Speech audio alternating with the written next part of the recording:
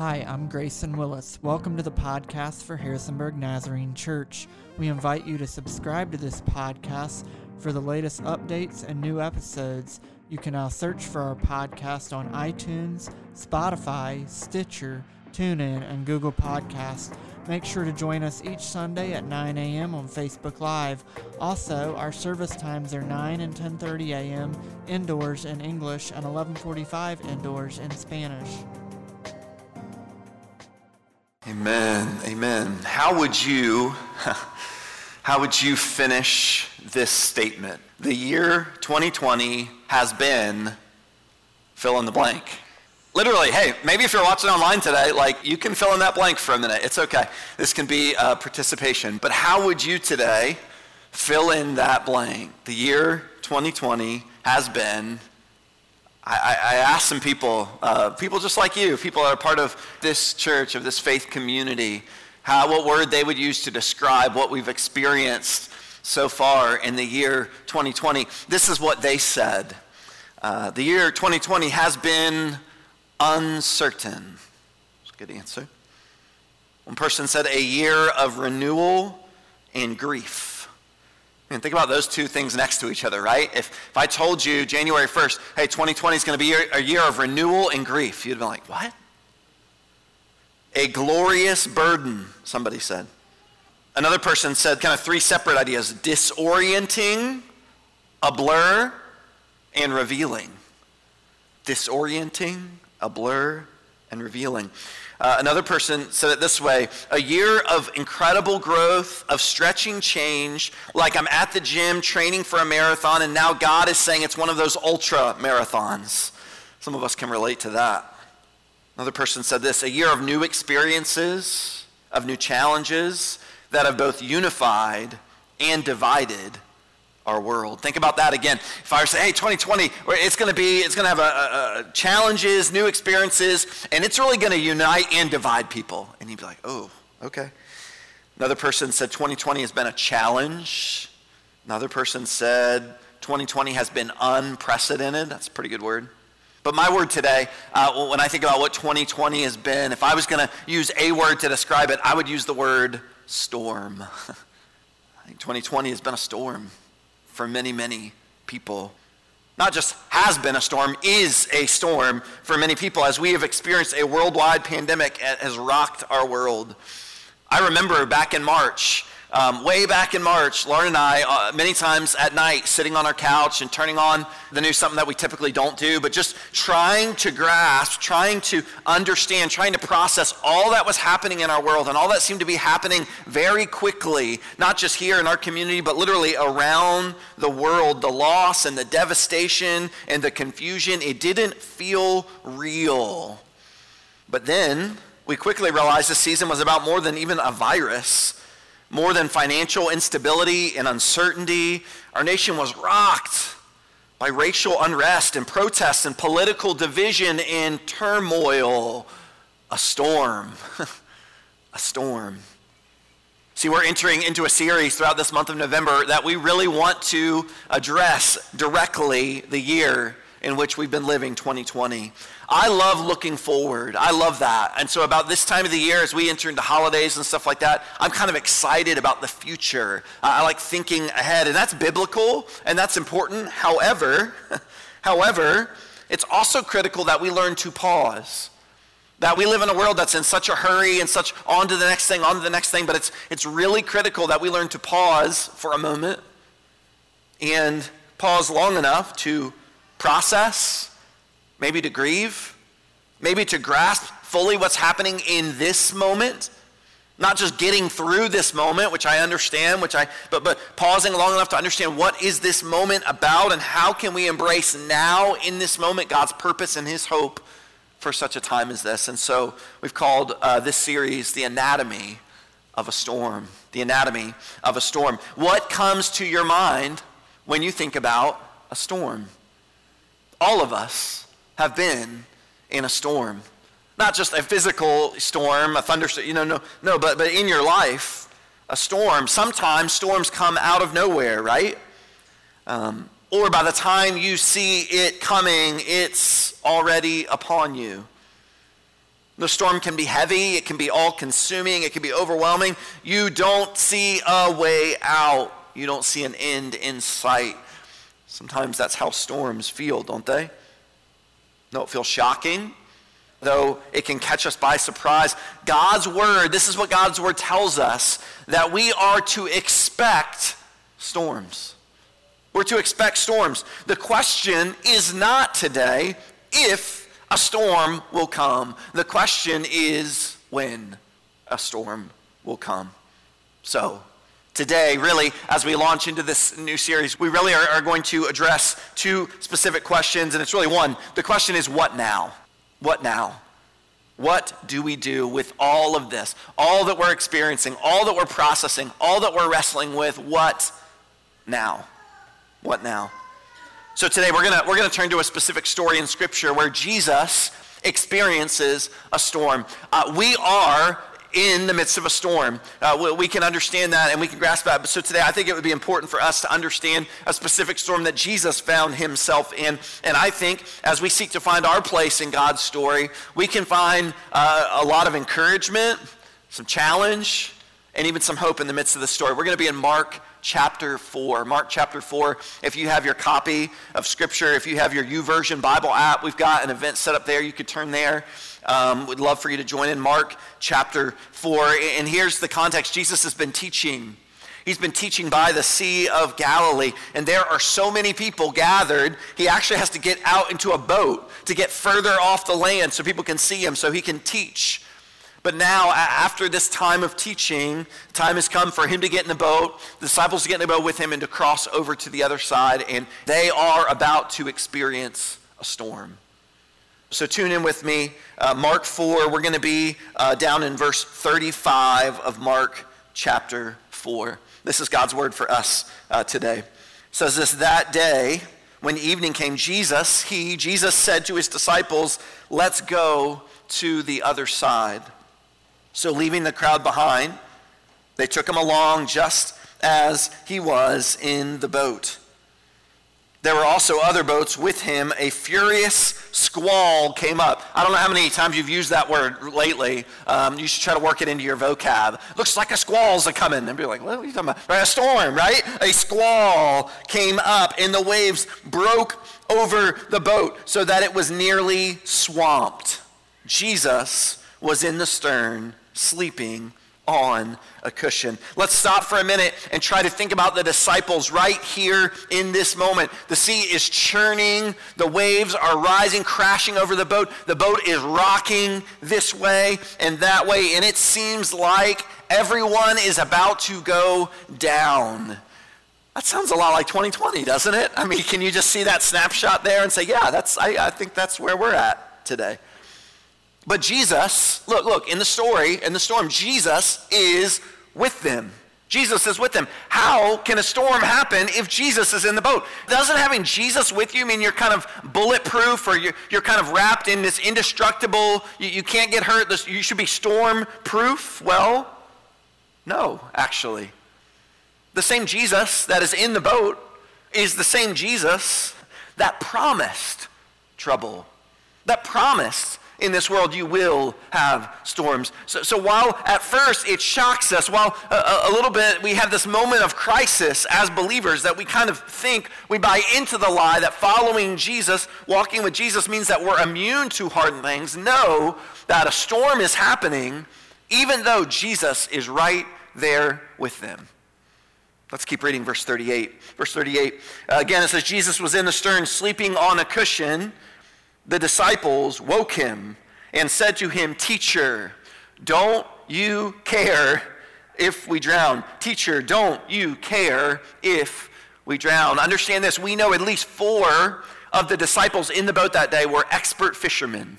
That means, in that day, you were in a boat a lot. That means they had experienced storms before. These were not rookies. This would not be like me out in the storm. That would be, throwing up over the side and screaming in fetal position, right? That was not, these were experts. These were people who had experienced storms before, and yet they were scared. So we know that this is a big storm. We know that even if the experts are scared, if the experts are afraid, this is kind of a big deal, right? And so this is what we know. Their fear is likely justifiable.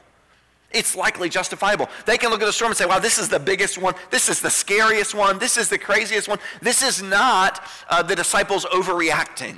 This is not them making something out of nothing. This is a very real threat happening around them, and they are terrified. Literally, what do? They come and they ask Jesus a very honest question. Don't you care?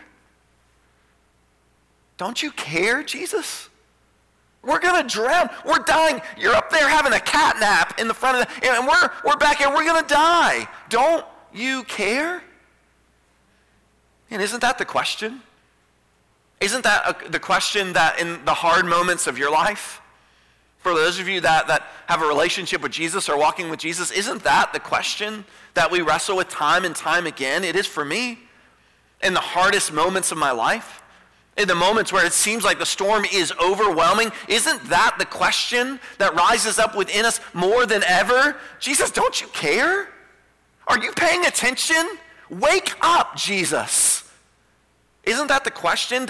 Isn't that exactly where some of us are today? We feel beat up, beat down. It feels like God doesn't even care, doesn't it? If we were really honest today, Jesus, don't you care?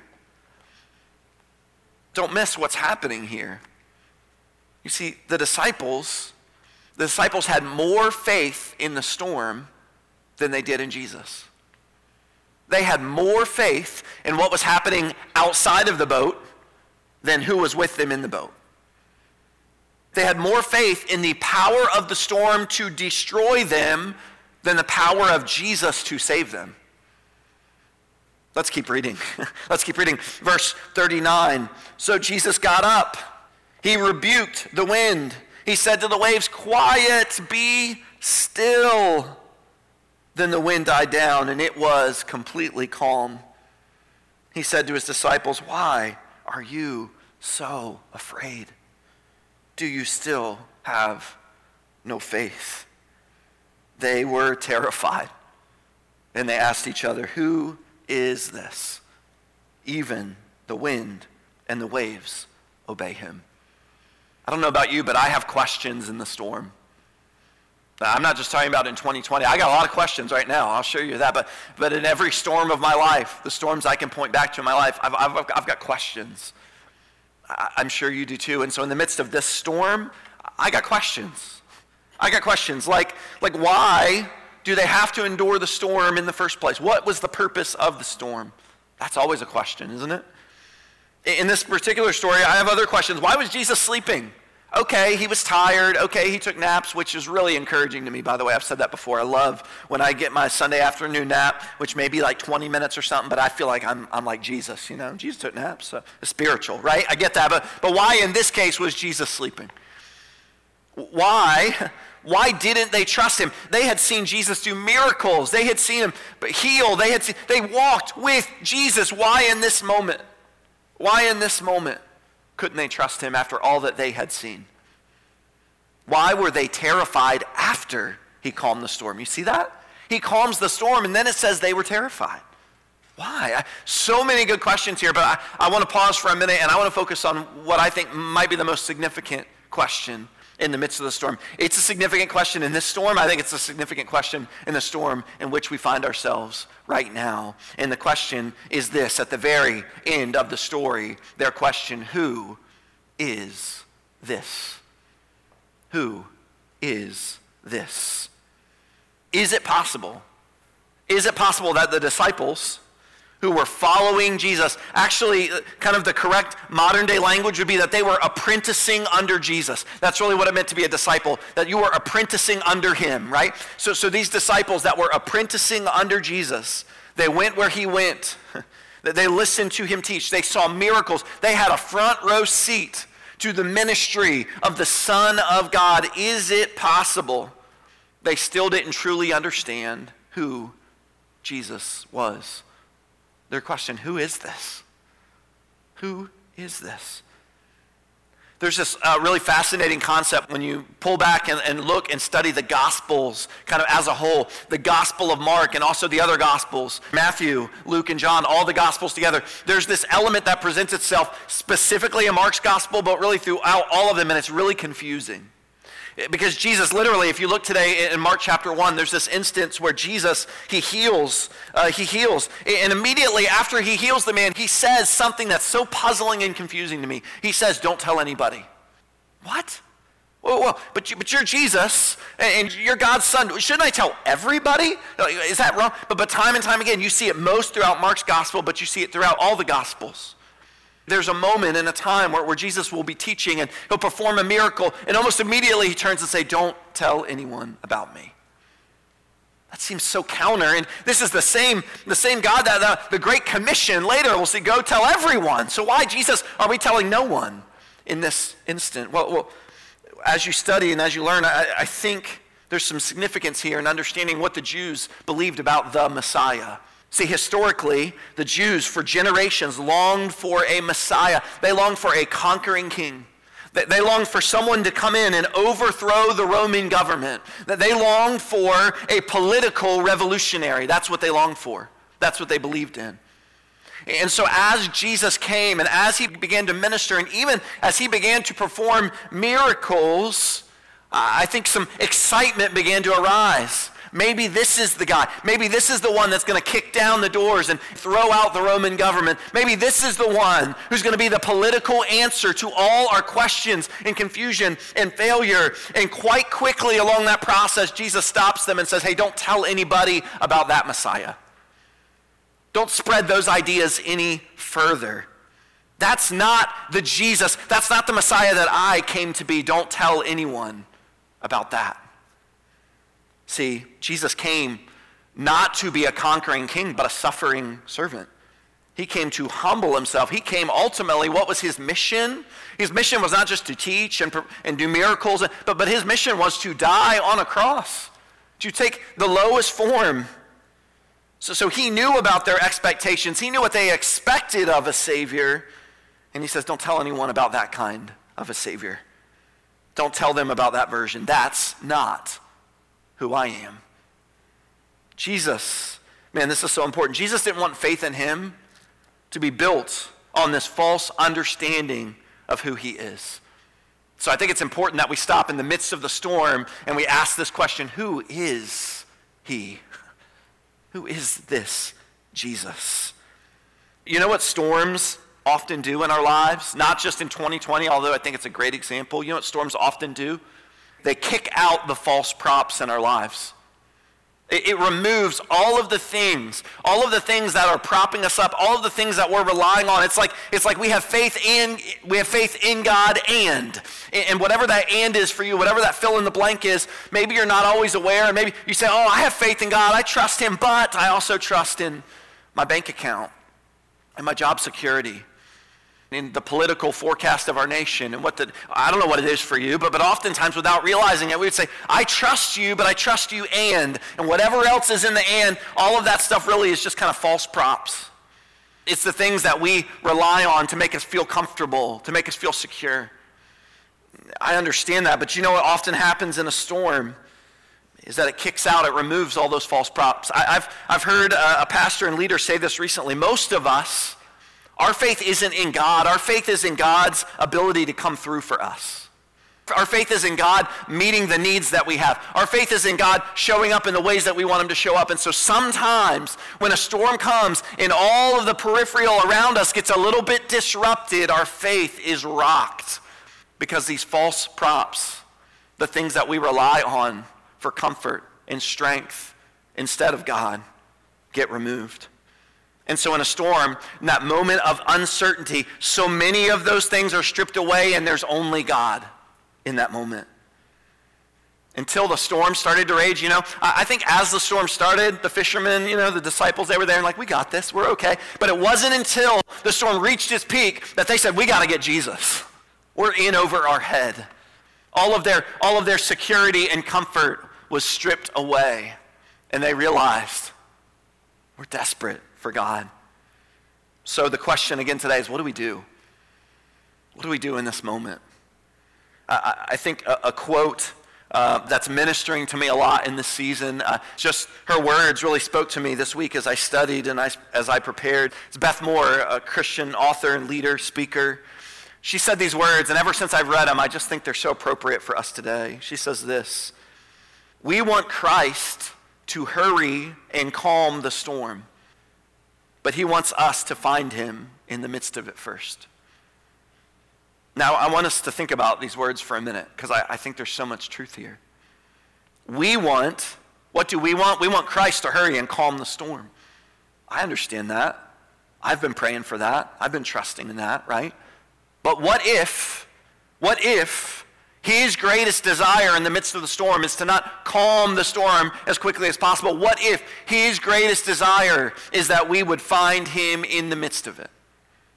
Before the waves are settled, before we see peace, before we see the answers that we are longing for, what if he longs for us to find him first? Who is this? The disciples said. Because in the midst of the storm, you know what we have to do?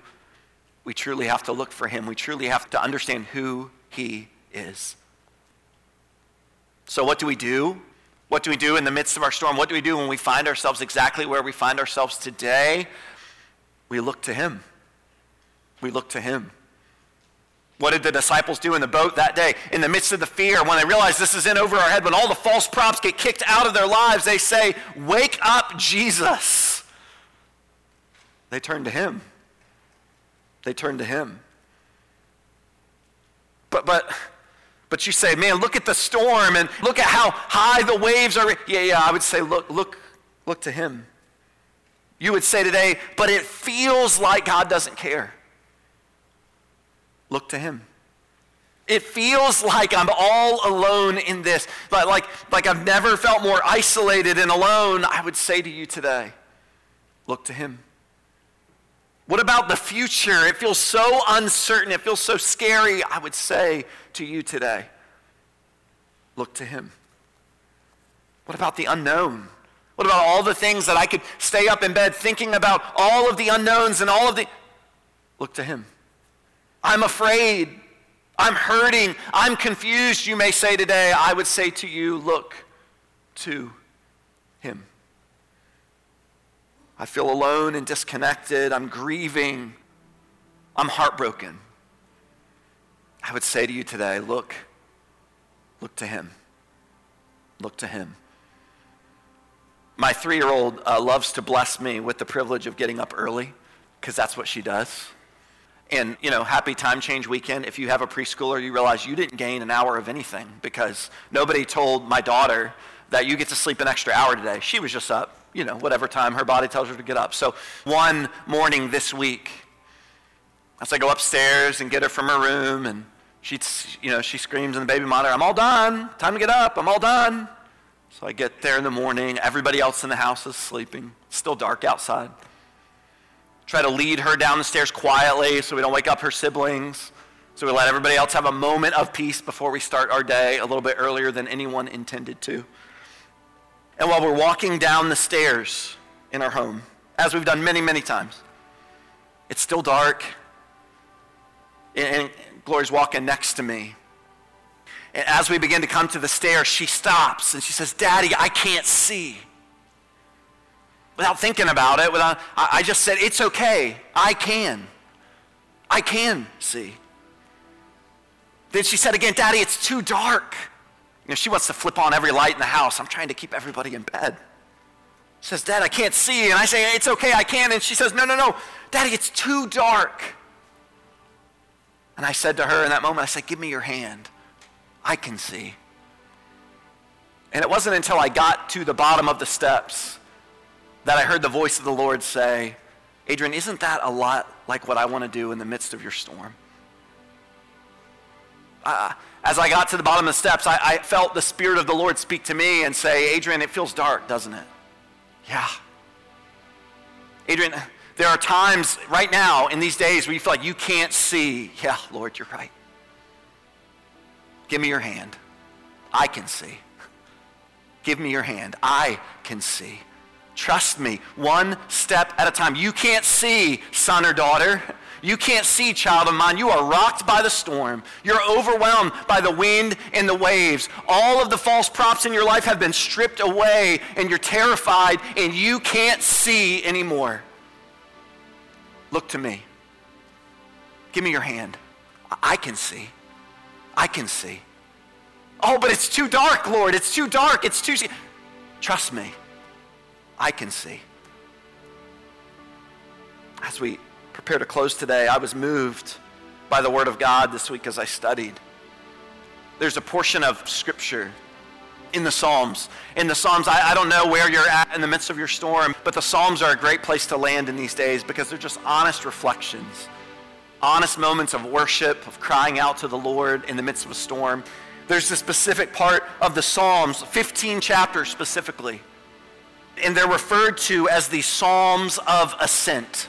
Ascent literally means, to go up. And why are they called that? It's because these Psalms were not just written as neat poems that you read. No. They were written as songs, as anthems of worship. And though these Psalms of Ascent were literally written as worshipers made their way up towards Jerusalem for the annual feast, for the time of worship. So these Jews traveling to Jerusalem for one of these annual feasts or festivals that they had, as they journeyed up the mountain, they would sing these words of worship. They would declare these, even in hard times, even in the midst of the storms, as they began to ascend up the mountain, they declared these words. And so these Psalms, called the Psalms of Ascent, up the road. And so this morning, as we prepare to close, I want to close with a psalm of ascent. We're going to close with a song that was written, inspired by these words that I'm going to read to you now. But today, I'm going to invite you for a minute. Would you just close your eyes where you are? I'm going to read the Word of God to you, but today I want you to receive God's Word as personal, just for you. I want you to receive and understand that the words that I'm about to read to us today are God's words, and they were true when they were written, and they were true a generation ago, but I believe they're true for us today. And in the midst of the storm, maybe more than anything, God desires for you today to look to Him. Even when it's dark, even when you can't see, even when the enemy makes you feel like you're all alone. Look to Him. Look to Him. Psalm 121 says this: I lift up my eyes to the mountains. Where does my help come from? My help comes from the Lord, the maker of heaven and earth. He will not let your foot slip. He who watches over you will not slumber. Indeed, he who watches over Israel will neither slumber nor sleep. The Lord watches over you. The Lord is your shade at your right hand. The sun will not harm you by day, nor the moon by night. The Lord will keep you from all harm. He will watch over your life. The Lord will watch over your coming and going, both now and forevermore.